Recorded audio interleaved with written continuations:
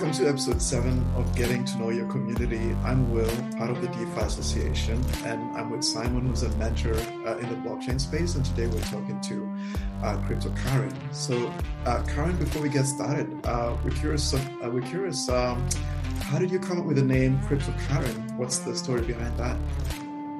Yeah, so I started my little TikTok with my 12 followers and, the algorithm brought me to crypto and I was like, this is really cool. I want to learn more about this. And then I wanted to put myself out there and actually become a creator. And I just thought, okay, well, there's like Crypto Mason and Crypto Josh. So let's be Crypto Karin. And let's make my page a crypto page. So that's how it all started. And now I think, I have a really strong female audience, which I really love, and a male audience as well. And, now I've been able to get over like my camera shyness and become Crypto Karin and have, really interesting discussions and hopefully out there providing news and updates. And that's Crypto Karin. Wonderful. We hear you are in security, are you? What kind of security? So Web 2 to Web 3 security, as I understand? Well, it was Web 3. I was consulting in tech for the last 7 or 8 months. I just got a new job, so I just it's a job in the Web 2 world, but I'm going to bring the brand to Web 3. I'm ready talking to them about NFTs and the metaverse, it's going to happen. But consulting in tech and privacy and security mainly, and advising startups on their privacy obligations and how to navigate the online privacy world in an unregulated space, really. Can I dig into that about the Web 2 to Web 3? I think a lot of people have different ideas of what Web 2 and Web 3 are. So what's your perspective of the difference between Web 2 and Web 3, and especially how does it apply to security? Because that one I really don't quite understand what security-wise looks like for Web 3. Right. Well, I think all of the builders and developers and founders are figuring that out as they go. But the main difference in my eyes between Web 2 and Web 3 is the decentralization of information and data. So that's my real interest is data and data privacy and where's information going and where's information being stored. And right now, the power and the information is with so many centralized authorities. So moving towards a Web3 space, we're hopefully going to get more power and more ownership of our own data and our own information. But with that comes, I think, more responsibilities. You have to be really aware of security and privacy, and there's no one to call in Web3. There's no help desk to be oh, I've breached my data, So I think there's a couple of pitfalls that everyone's still trying to figure out, and there's the regulators are still grappling with that. I think they're not sure what to do about that yet because the current legislative framework doesn't really apply to the Web3 world yet, right? So we'll see. So Karin, I'm actually curious, so you mentioned both privacy and security, and I was wondering, so there's heaps of, so when you think about privacy and security, it's like a massive field. So I was wondering, so what are you involved in? Is it encryption of data? Is it, protecting users in Web 2? And, how do you want to translate that to Web 3? So right now, for the company I work for now, it's data privacy of customer information, employee information, and basically making sure that that's secured and protected as it should be, really to avoid a massive business data breach or cyber attack or something like that. But when I was consulting in tech and consulting in privacy, it was really advising entities about what they should and should not be collecting, because I think that's the first port of call with privacy, right? It's if you're collecting things that you don't need or don't have a business need for, that's the first problem. That was my main remit. Interesting. Okay, to dig into that, I guess, of the privacy section, we're talking about privacy in databases. And my ignorant mind, when I think of blockchain is open source and transparent. So how does security and privacy and databasing come into it for you then when blockchain is open source supposedly and transparent? Yeah, that's an interesting one. So I think when we think about privacy and blockchain and privacy and crypto, there's a couple of different ways of thinking about it.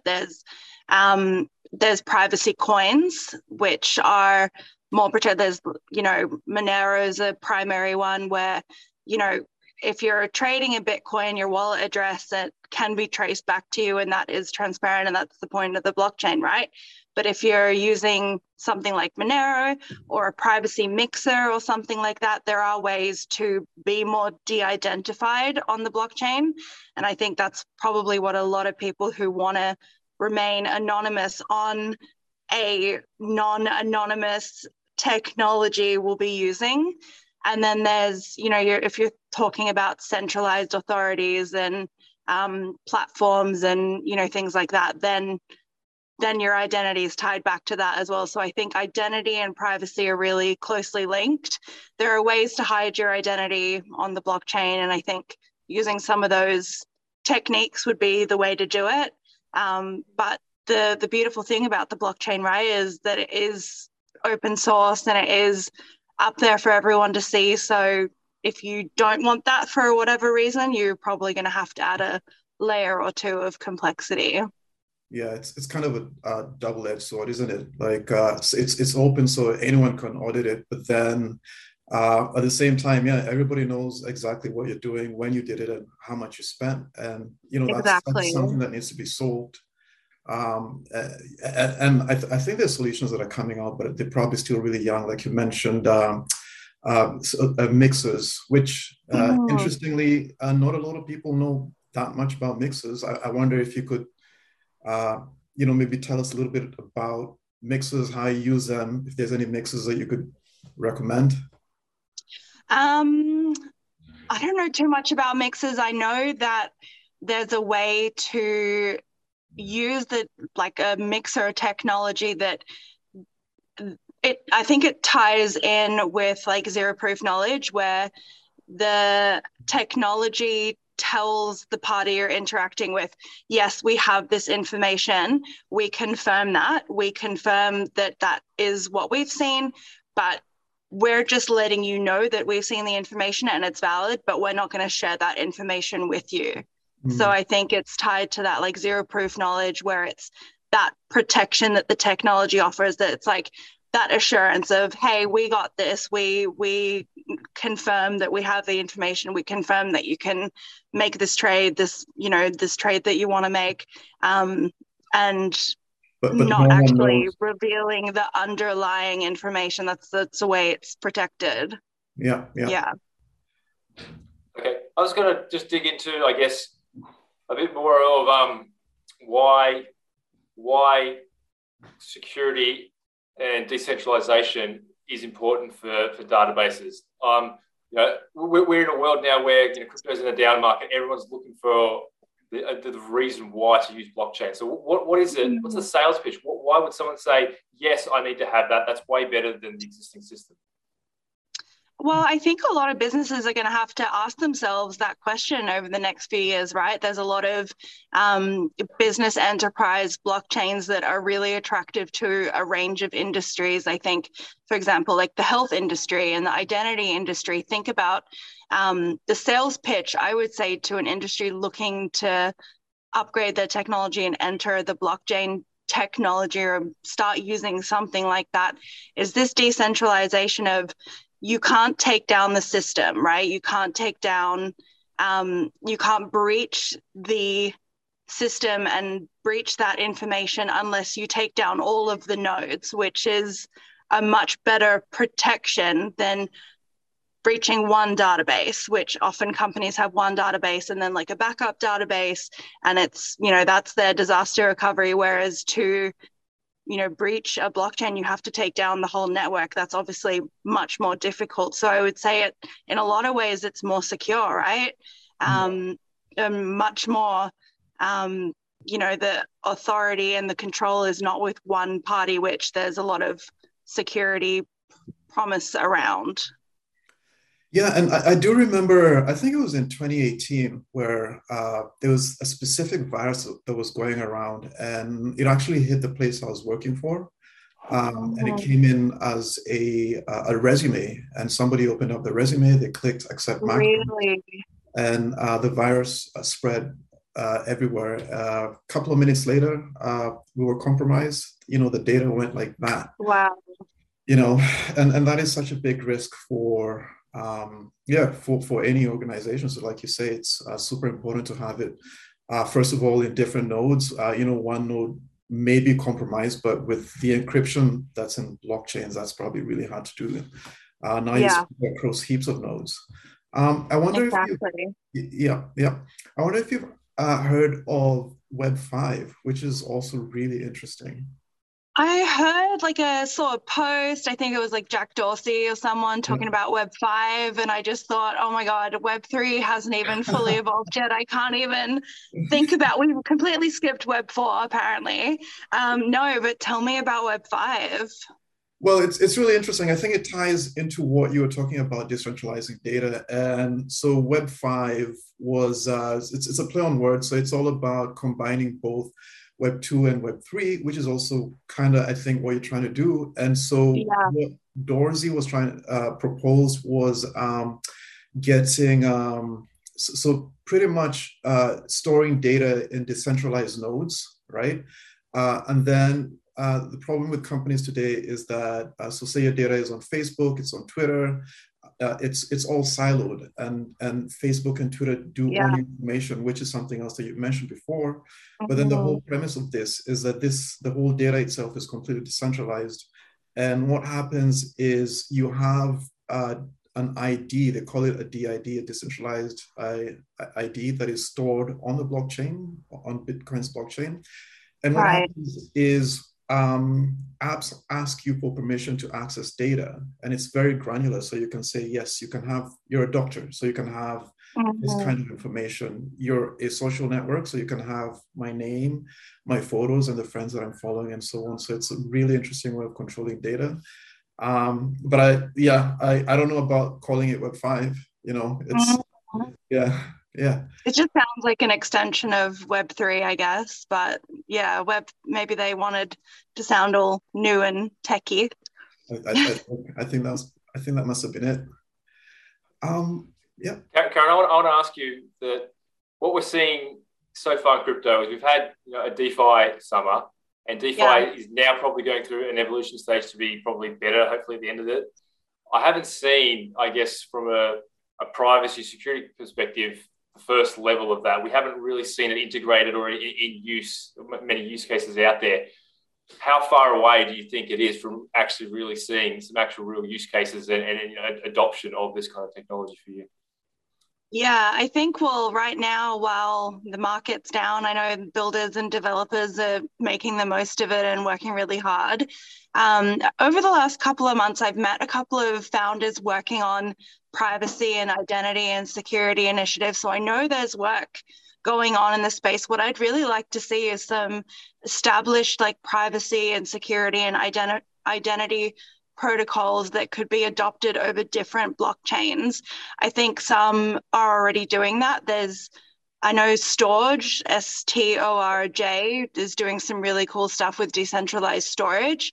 And there are a couple of other companies that kind of jump to mind that are trying to tackle this problem. But I think it's so tricky without having that legislative and regulatory framework in place, and not just in any one country, but internationally, we have such different approaches and then such fragmented privacy and security laws. And we still don't know how, if at all, they're going to apply to, centralized companies, because you can't really, I don't know how we really are going to regulate something like Bitcoin. Who do we call? We can't call the CEO of Bitcoin and be like, hey, you really need to implement this privacy protocol or this and this thing. So I think we've still got a way to go. I think we're still grappling with how to collect and deal with information. And I think going forward, Oracle networks will be really important because we've got so much information out there. Our whole lives are online. Everything we interact with collects information. And I think Oracle networks will be really important in translating the information that is already out there in the world onto blockchain. So I think things like Chainlink will be really important because the information's there. We just want to take the right information, have it on the blockchain, have it stored appropriately with the appropriate protections. And then at the end of the day, we want control of that. Like imagine if, with that identity thing, that would be really incredible to be able to interact with services and providers and only hand over what you need to hand over. Like a really simple example is going to a bar and they, take your ID and they scan your ID. It's like that bar is actually just wanting to verify that you're over 18. So the only piece of information they need is your date of birth. Like there is no reason why they need your name, your photo, and your address and your date of birth. So if you think of it really simply of like the information that's out there and what's actually needed, if we can have some protocols and oracles in place that will extract the right information and we can actually start to use data in a way that helps us and not just have it out there floating for eternity with companies that might not be putting in the appropriate controls in place. So I think we've still got a way to go, but I know that there are people that, are very aware that this is a problem and that this is going to be, like scalability and interoperability, one of the big issues that we have to solve if we want successful blockchains and protocols. That's really interesting. I think it could even get more granular because you talked about zero knowledge proofs before. And so, the bar might not even need to know your date of birth. All it needs to know is that you're over 18. True, exactly. Exactly, like a yes, no. Mm-hmm. Can I pick apart that? Because I think a lot of people are like, just understanding Bitcoin, for people are sitting there, well, why do we need a different kind of money? I already have dollars. So can you explain to us, I guess, so people can understand, okay, the bar only needs to know your date of birth. They don't need your picture. They don't need your address and all that kind of stuff. A lot of people say, but who cares? What's the risk? Why do we want to protect that information? Why is it important for people to know that needs to be protected? Well, sticking with the bar example, like they take that photo and they store that, and like how long are they storing that for? Who has access to that? Do you want someone who's working at the bar to have your photo and your address? Like very simply sticking with that example, it's the information we hand over. And if you think about how much we hand over with websites and trackers and things like that, I think if people don't care / aren't interested in the protection of their personal information, I think they probably don't understand the level of risk to it. And maybe have not been like on the dark web where you can buy someone's identity for $5, their credit card information, their address, their name, their social security number. That stuff has come from breaches. It's come from inappropriate protections, and it's come from us handing over things that if we sat back and thought about it, we didn't need to hand over, or we shouldn't have handed over to that party in that way. So I think with businesses as well, like they only, in my experience in auditing companies and government agencies and looking at what they're doing with data, nobody cares about privacy and security until they've had a data breach. And then they're like, oh, actually, this goes to the fundamentals of our business. And now we have to pay this. We have to report these people. We have to self-report. We have to deal with this damage to our reputation. And if you look at it from an individual perspective, like going through restoring your identity is such a nightmare and is so complicated. And there are a few services that help people with that. Like there's like ID Care, and I think the government has some services about it. But once it's out there and once it's been breached, like it's really can mess up your credit. You can it can be difficult to buy a house, open up new bank accounts. So I think if people aren't like aware of the issues, they might be like, oh, well, my info's out there anyways, who cares? But it's when it really has a real life impact on you that you realize the importance of it. I imagine hackers could probably use that information. So the information that's out there is, you could call it harmless, but then I think someone with the right skills could probably find all that information that's scattered, put it together, and then maybe use that to get into your bank account or something. Right. And all they need to say is, my name is such and such. I've lost my password. What was your cat's name? And there you go. Yeah. Boom. And that stuff's probably on my Instagram or something like this. It can be fragmented, but you can piece together that information, right? And then just do a search on the dark web. It's probably out there somewhere already if you have that website. I'd say for individuals that Have I Been Pwned website, if you've ever been on there, type in your email address and see if there's been a breach. There's countless companies that you've probably interacted with that have had some kind of cyberware attack, and that information's out there somewhere. So, sorry. Simon.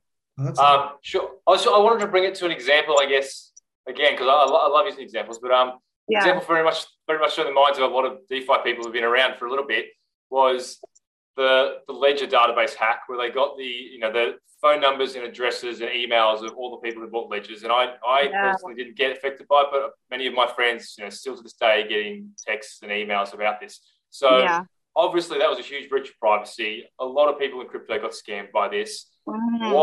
What is the proposals that you're saying? How would that protect and prevent something like that occurring? Well, so was that a ransomware attack or a cyberware attack? I'm not sure. I don't know specifically what the attack was, but they got into Ledger and they got their database of all the people who bought ledgers and their addresses and their phone numbers and emails. Yeah, that's terrible. So yeah, that's interesting as well, because you're trying to interact with like a crypto resource and you're like, come on, they should at least be technologically aware of these risks. But I'd be interested to see from an audit perspective, like what databases they were using, what access controls they had in place, whether there was like the appropriate VPNs and separation. It sounds like stuff like that, where it's different subsets of information being breached at the same time. That sounds like it was all stored together and not in separate systems or separate databases. So that probably to me points to like an immature cybersecurity infrastructure. So if centralized entities that are looking to break into this space, like all eyes are on you guys. Like with the Celsius event the other week, where Celsius announced that they were pausing withdrawals, like these are companies that are pioneering new technologies and new ways of interacting. Like we're watching that you do it right. We're watching that you protect the information you collect. We're watching that you have your customers' backs, and Ledger and Celsius and companies like that are maybe not hitting that mark. So I think I'd be wary of startups that want to jump into Web3 or Web5 or whatever it is and have actually like really immature cybersecurity frameworks and haven't invested the right money in making sure that the data is stored properly and is protected. But that's a shame, because we're so excited about these new technologies and things, and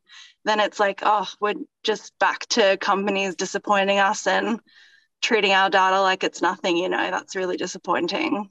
So Karin, it's good that you say that. So you're talking about it from the side of the companies. Obviously, the companies have responsibilities in protecting our data, but then what can we do on our side, especially those of us who own ledgers, where, like how can we protect our data? What steps should we do to stay private and secure?